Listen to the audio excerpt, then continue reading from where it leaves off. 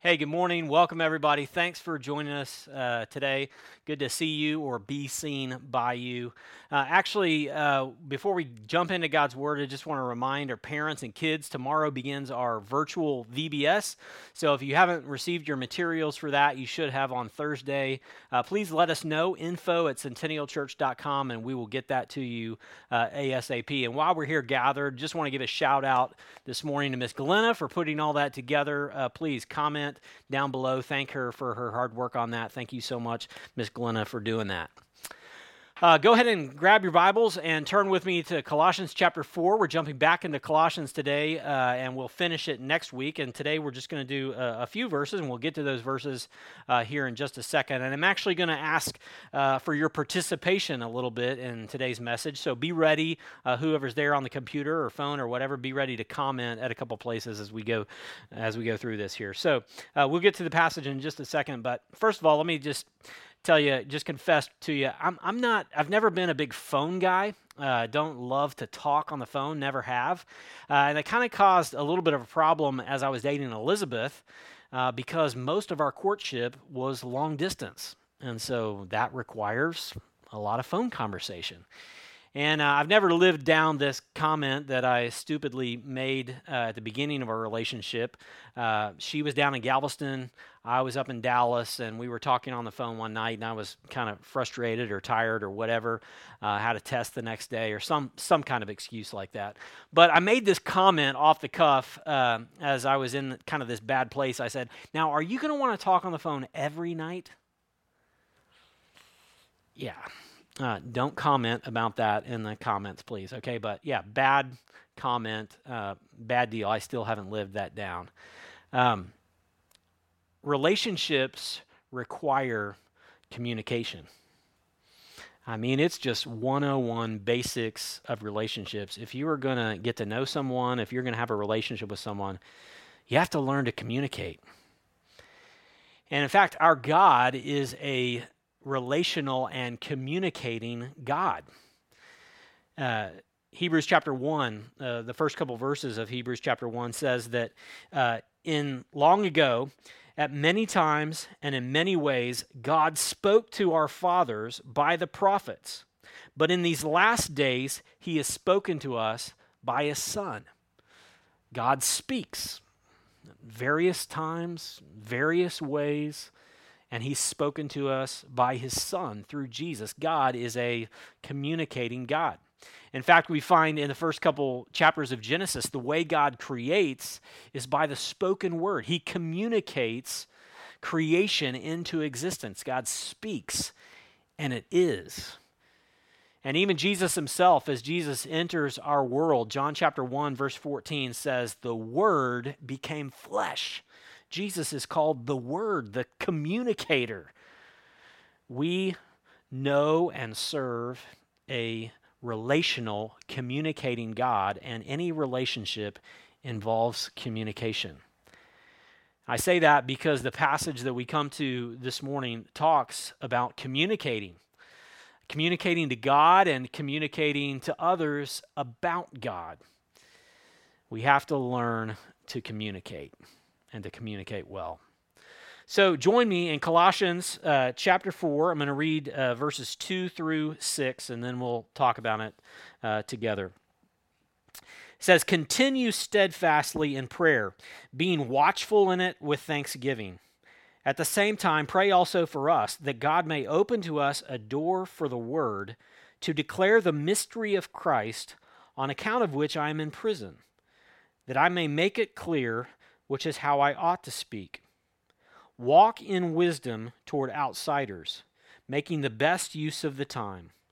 Let your speech always be gracious, seasoned with salt, so that you may know how you ought to answer each person." This is the word of the Lord. Thanks be to God.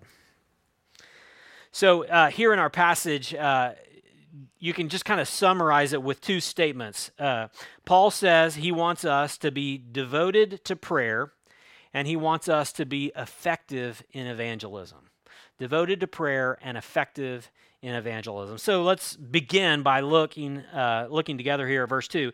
And he starts out, he says, continue steadfastly in prayer. If you look at other translations of this, particularly the NAS, I believe, and the NIV, it says, be devoted to prayer. And it's interesting that that's the way they translate it, be devoted, because it's actually the same Greek word that we find in Acts 2:42, where it says the early church, they devoted themselves to the apostles' teaching, to the fellowship, to the breaking of the bread, and to the prayers. They were devoted to prayer. And here's the same idea from the Apostle Paul, continue steadfastly or be devoted to prayer, to talking to God. We have examples of that right here in Colossians. Back in chapter 1, we see that Paul says in verse 9 of chapter 1, he says that I have not ceased praying for you. And then later in chapter 4, where we'll get to next week, verse 12, it says that Epaphras, the founder of this church in Colossae, it says that he is always struggling for you in prayer. He's constantly praying for you, church, wrestling in prayer for you. So we have two examples right here of being devoted to prayer as Paul instructs us to be steadfast, devoted to prayer. It was about 20 years ago, I heard some words from Jim Cymbala that just have stuck with me for 20 years. Jim Cymbala is the pastor of the Brooklyn Tabernacle Church. And Jim Cymbala, in one of his books, he says this. He says, you can tell how popular a church is by how many people come on Sunday morning. You can tell how popular the preacher is by how many people come on Sunday night. But you can tell how popular Jesus is by how many people come to the prayer meeting. Yikes. Ouch. But if we're going to know our God, then we have to communicate with him. We have to talk to him. We have to hear from him. And I don't know about you, but in both of these areas, prayer as well as sharing our faith, it can be kind of convicting, and actually it can kind of make you feel pretty guilty about, hey man, who feels great about their prayer life? Hey, got that nailed. No need for improvement here. I don't know anybody that thinks that. Prayer is hard. Communication is hard. Same thing with sharing our faith with others. These are two difficult, kind of guilt-inducing topics. Alistair Begg is a pastor that's written a book about prayer, and he, in a survey, lists the various barriers that people have towards prayer and why they feel like they're not effective in prayer. And I just want to list the barriers that he lists for you, or that he lists. And I want to ask you in the comments, what do you think are the top barriers to effective prayer? Here's what Alistair Begg says. Not enough time, too tired, easily distracted, unanswered prayers, unsure what to pray, self-reliance, and lack of desire. Okay? Now, I'm going to ask you just in the comments right now, just to type in, what do you think makes prayer so difficult? Is it one of these? What would you say makes prayer so difficult? Just comment there in the comments for us. Have a little dialogue about.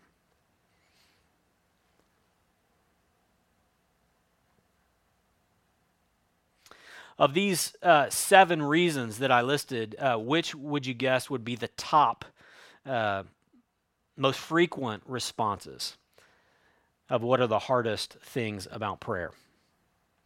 Well, here's what Alistair Begg's survey reveals. The number one listed barrier to prayer, according to this survey, is that we're easily distracted. Easily distracted. You know what the second most common barrier to prayer is, according to this survey at least? Self-reliance. Distraction and self-reliance. Does that ring true for you? Man, distraction. We live in a busy, noisy, distracted time. Screens, our phones, busyness. We're just easily distracted. And that can push out time with God and communicating with God. And man, as believers in Jesus, we have to resist that type of distraction and noise, to set aside specific time to talk deeply with Jesus and to build in spaces throughout the day to fellowship with God in prayer. Distraction is a prayer killer. But the second response is maybe just as difficult, and that's self-reliance. One of the big barriers of, hey, I don't think I need to pray is because, you know what? Hey, I think I got this figured out. I don't think I need God. We're self-sufficient modern people, and we have resources and options and modern conveniences, and hey, we can do this. I mean, whatever it is, just put your mind to it and you can do it. You can do it. Self-reliance is the antithesis of dependence upon God. And I think that's one of the things that we're learning in this difficult season as a nation and in the world, just of COVID and all the difficulties in our country, is guess what? We're pretty vulnerable. We don't have it all figured out. In fact, Jesus said, John chapter 15, verse 5, he says, apart from me, you can do nothing. I mean, yeah, maybe you can make some money or whatever, but actually, your very breath, your life is dependent upon God. You are not a self-made woman, a self-made man. We are all dependent upon God. And so, what can you and I do to fight self-reliance and to fight distraction, to be able to communicate with God in prayer? What are some things, maybe you just want to comment right now in the comments, ways that you can fight distraction? He goes on here to say that we're to be watchful, or other translations say alert in prayer, to be watchful or alert in prayer. And I think that means both watchful in the sense of what is God doing in light of our prayers, how do we see him answering our prayers, but also just attentive or alert, as other translations say. Because we are distracted. We do have different inputs and noises and alerts coming on our phones and all this stuff. We do tend to be distracted. And here's just a couple of helps in terms of being able to stay alert and watchful in prayer that I think might be able to help you as they help me. One thing about being alert is just maybe the opportunity just to pray with others. I mean, sometimes it helps just to pray out loud, or to experience prayer with others can help you be watchful or alert in prayer. Another thing that I found that helps me is just keeping a journal and writing prayers out, or at least listing things as I'm trying to pray. Another thing in terms of technology is that I try to do often is just set little reminders or timers on my phone that I can stop that remind me, that says, hey, pray for your wife, pray for your kids at this time. So we can actually use technology, though that's one of the things that distracts us. We can use it to our advantage to remind us to center down in the middle of the day, or at the beginning of the day, or at the end of the day. One of the practices that Elizabeth and I have tried to incorporate is just a morning prayer, just right as we rise from bed. And then again, setting our timer for a midday prayer time, and then we always try to end the day by praying together as we're in bed together. So praying with others, journaling, setting reminders, these are ways that can help us be alert and watchful and devoted to prayer. Now there's a final thing that he says here, and it's not unimportant. He says, pray with thanksgiving. And if you haven't found the emphasis in Colossians on thanksgiving, I just want to encourage you later just to kind of look through these 4 chapters to find all the references to thankfulness. And guess what? Here's one of them in verse 2, but there's 3 references to thanksgiving in chapter 3, 3 verses in a row. There's a reference to thankfulness in chapter 2. There's 2 references to thankfulness in chapter 1. We pray not only, please, please, God, give me, give me, give me, but we pray with thanksgiving. God, thank you that you've given me what you have. Thank you, God, for giving me Jesus. Because guess what? As guilty or as convicted as you and I may feel about prayer, and hey, I struggle with this too. One thing that we can be thankful for is that Jesus doesn't grade us or save us because of our faithfulness in prayer. Thankfully. He saves us by grace. So we don't have to be guilty about our prayers, but we go back to God in prayer, grateful that he doesn't judge us on our prayers, but that he saves us from our sins and our shortcomings. And that's reason, his grace is reason to come back to him in prayer and say, thank you, God. So he goes on, not only do we pray personally, but he goes into verse 3 talking about how we pray evangelistically. We pray for others. And before I go to that, let me just remind us of the logic and the flow of Colossians overall as he gets to prayer and evangelism here, sharing our faith, praying and sharing. Why would we do that? Why would we pray and why would we share our faith? Well, if you remember, the main theme of Colossians is what? Comment there. What is it? The main theme of Colossians is the preeminence of Jesus. What does preeminence mean? We find that in chapter 1, verse 18, that Christ is to be preeminent in everything, in our finances and our prayers and our marriage and the way we parent. Jesus is to be preeminent in everything, our politics, the way we spend our money, all this stuff. Jesus is to be preeminent. We find that in chapter 1 of Colossians. Well, doesn't it make sense as we get to chapter 4 here that if Jesus is to be preeminent, first place in everything, that he would be first place in our conversation, in our prayer, that if he's first place, we would want to commune with him, we would want to talk with him. And if Jesus is first place, if Jesus is really preeminent, Lord of our life, then wouldn't we want to talk about him with other people that don't know him?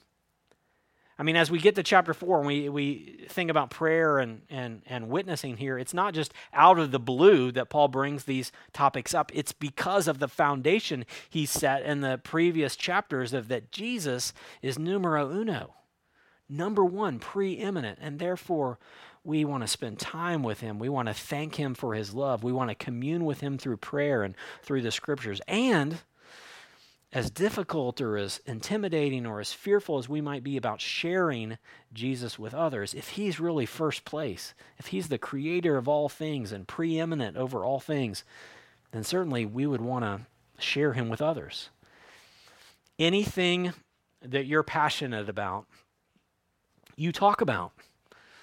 Whether it's a movie you saw, whether it's a CrossFit gym that you're a part of, whether it's a hobby you have, whether it's a fishing hole that you found, you get passionate about it. I'm looking at Garrett as I said that one, because he's right behind the camera. We talk about what we care about. And as we come closer to Jesus, we want to share him with others, as fearful or as intimidating or as politically incorrect as that might be. We need to talk about Jesus. But verses 3 and 4, first of all, he's saying, pray for us. He's telling the church in Colossae, pray for us. And I think what he means there is pray for me and Timothy, because we see back in chapter 1, verse 1, it says Paul and Timothy writing to them. So he's saying praying for us. And what does he ask them to pray for Paul and Timothy about? What is his prayer request? He says, pray for us that God may open to us a door for the word to declare the mystery of Christ. Now think about this. Paul and Timothy are in prison in Rome. And if I'm in prison, I'm thinking, hey, pray for my release. Get me out of here. But you know what Paul is asking prayer for? He's asking prayer not that the doors of the prison would be open, but doors of opportunity for him to share the gospel would be given. that he would have an opportunity to declare Christ, whether he remains in chains or whether he's let go, that he would have an opportunity, that doors would open for the gospel. So here's what Paul's praying for, his request in verse 3 and 4. He's praying for opportunity and he's praying for clarity. He ends verse 4 by saying, pray that I may make it clear, the mystery of Christ. Pray that I may make it clear, which is how I ought to speak. Paul and Timothy here are the professional preachers, the evangelists, the apostles, and they're asking for prayer as we should pray for others who have these opportunities to spread the gospel. We should pray for opportunities and we should pray for their clarity. Now, not all of us are going to have the opportunities that the Apostle Paul had. I've been reading, just finished a biography about a guy named George Whitefield. Some of you may know George Whitefield is one of the major players in the first Great Awakening in America, the 1740s, 1750s. And George Whitefield and Jonathan Edwards were a big part of this huge revival that took place in America. George Whitefield came from England 13 times to preach in the new colonies, and it's estimated that Whitefield preached 1,000 times a year. 1,000 times a year. And in the 1740s would preach to audiences of 20,000 people, 30,000 people, outdoors with no amplification. He would preach 1,000 times a year. You and I will not have opportunity to share Christ with 1,000 people or 1,000 times, and we won't preach to 20,000 people or 30,000 people. But guess what? Just because we're not Paul or Timothy, just because we're not George Whitefield or Jonathan Edwards, doesn't mean we're off the hook in responsibility to share the gospel. Because look at verses 5 and 6. He goes on to talk about our evangelism. In verse 5 and 6, he says, walk in wisdom, you Colossians, walk in wisdom toward outsiders, making the best use of the time. Let your speech always be gracious, seasoned with salt, so that you may know how you ought to answer each person. Now look at this. Verses 3 and 4, he's talking to the professionals. He's talking to the apostles. He's talking to the evangelists. Now he's talking to you and me. And he says, do this in wisdom. He says, walk in wisdom towards outsiders. Who are outsiders? Outsiders are those who don't yet know Christ. Guess what? It may be politically incorrect to say, but not everyone is saved. Not everyone knows Jesus. They're outsiders. You'll hear it a lot sometimes in our culture. Hey, everyone's a child of God. No, they're not.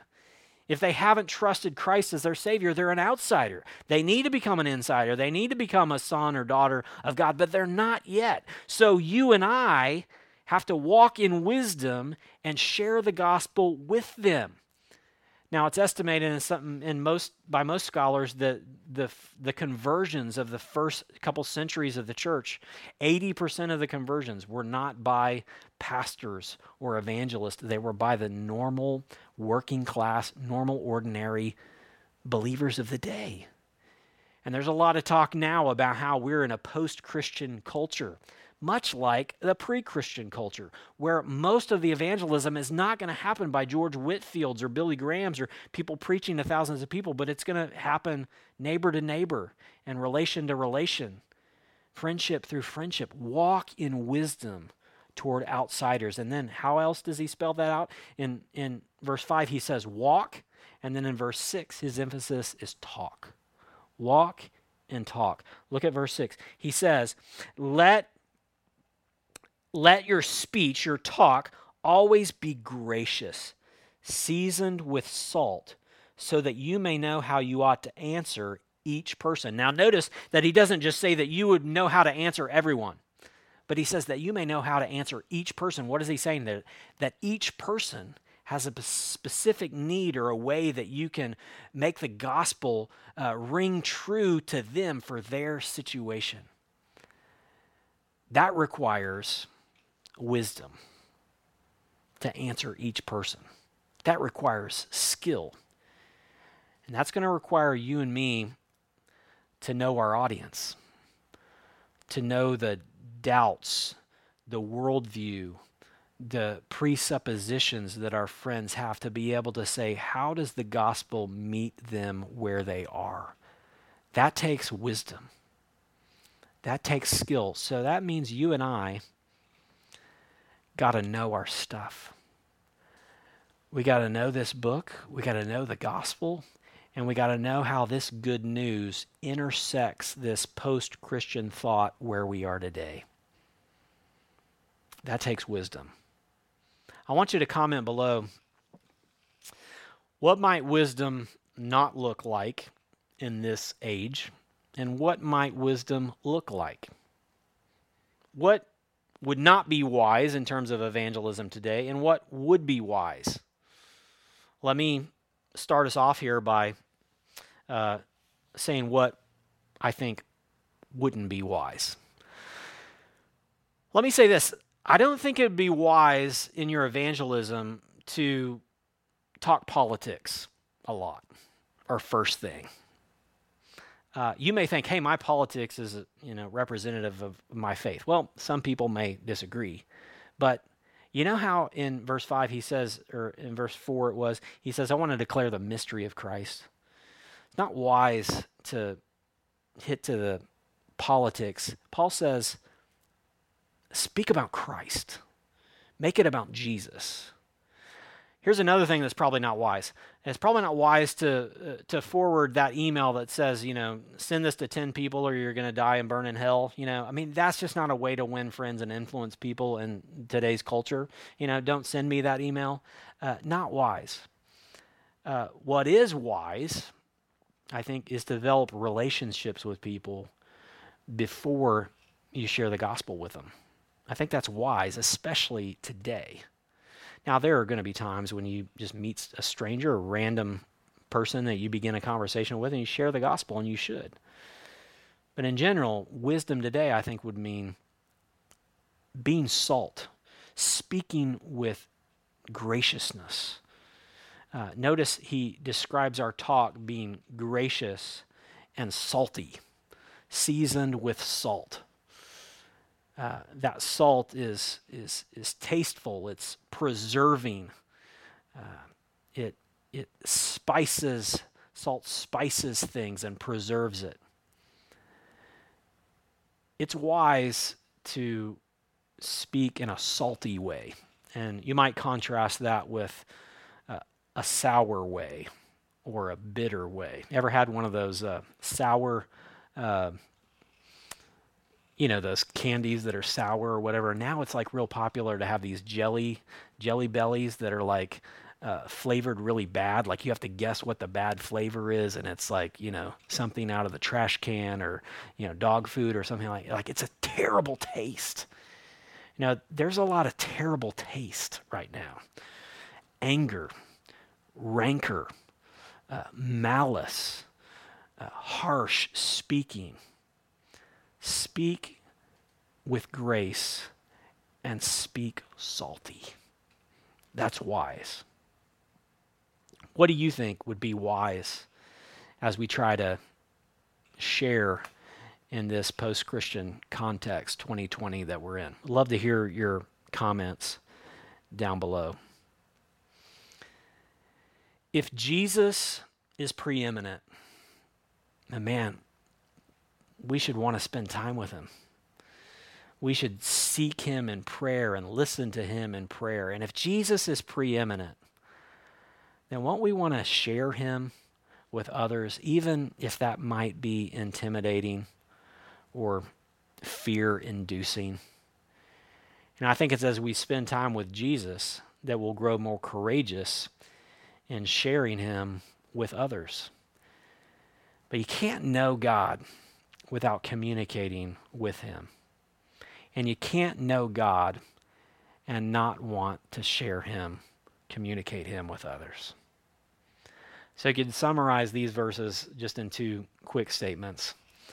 Talk to God about people and talk to people about God. Talk to God about people and talk to people about God. Do we get it perfect? Do we have ways to grow in prayer and evangelism? Absolutely. And thankfully, we have a God that is gracious. And he has forgiven us for our shortcomings. And he will forgive us the way we neglect him in prayer, the way we, say the wrong words as we evangelize. But as we come to love him more, as we come to see him as preeminent, we'll want to spend time with him and we'll want to share him with others. Let's pray. Father God, we just come to you this morning, and first of all, we would ask your forgiveness for our distraction, for our self-reliance, for our independence apart from you. God, forgive us and help us, God, to see you as beautiful, to see you as preeminent. Move our hearts to love you more, to want to be in fellowship with you more deeply in communion with you. And God, give us courage and faith and love for others and the boldness to share with outsiders, to share with those that don't yet know you.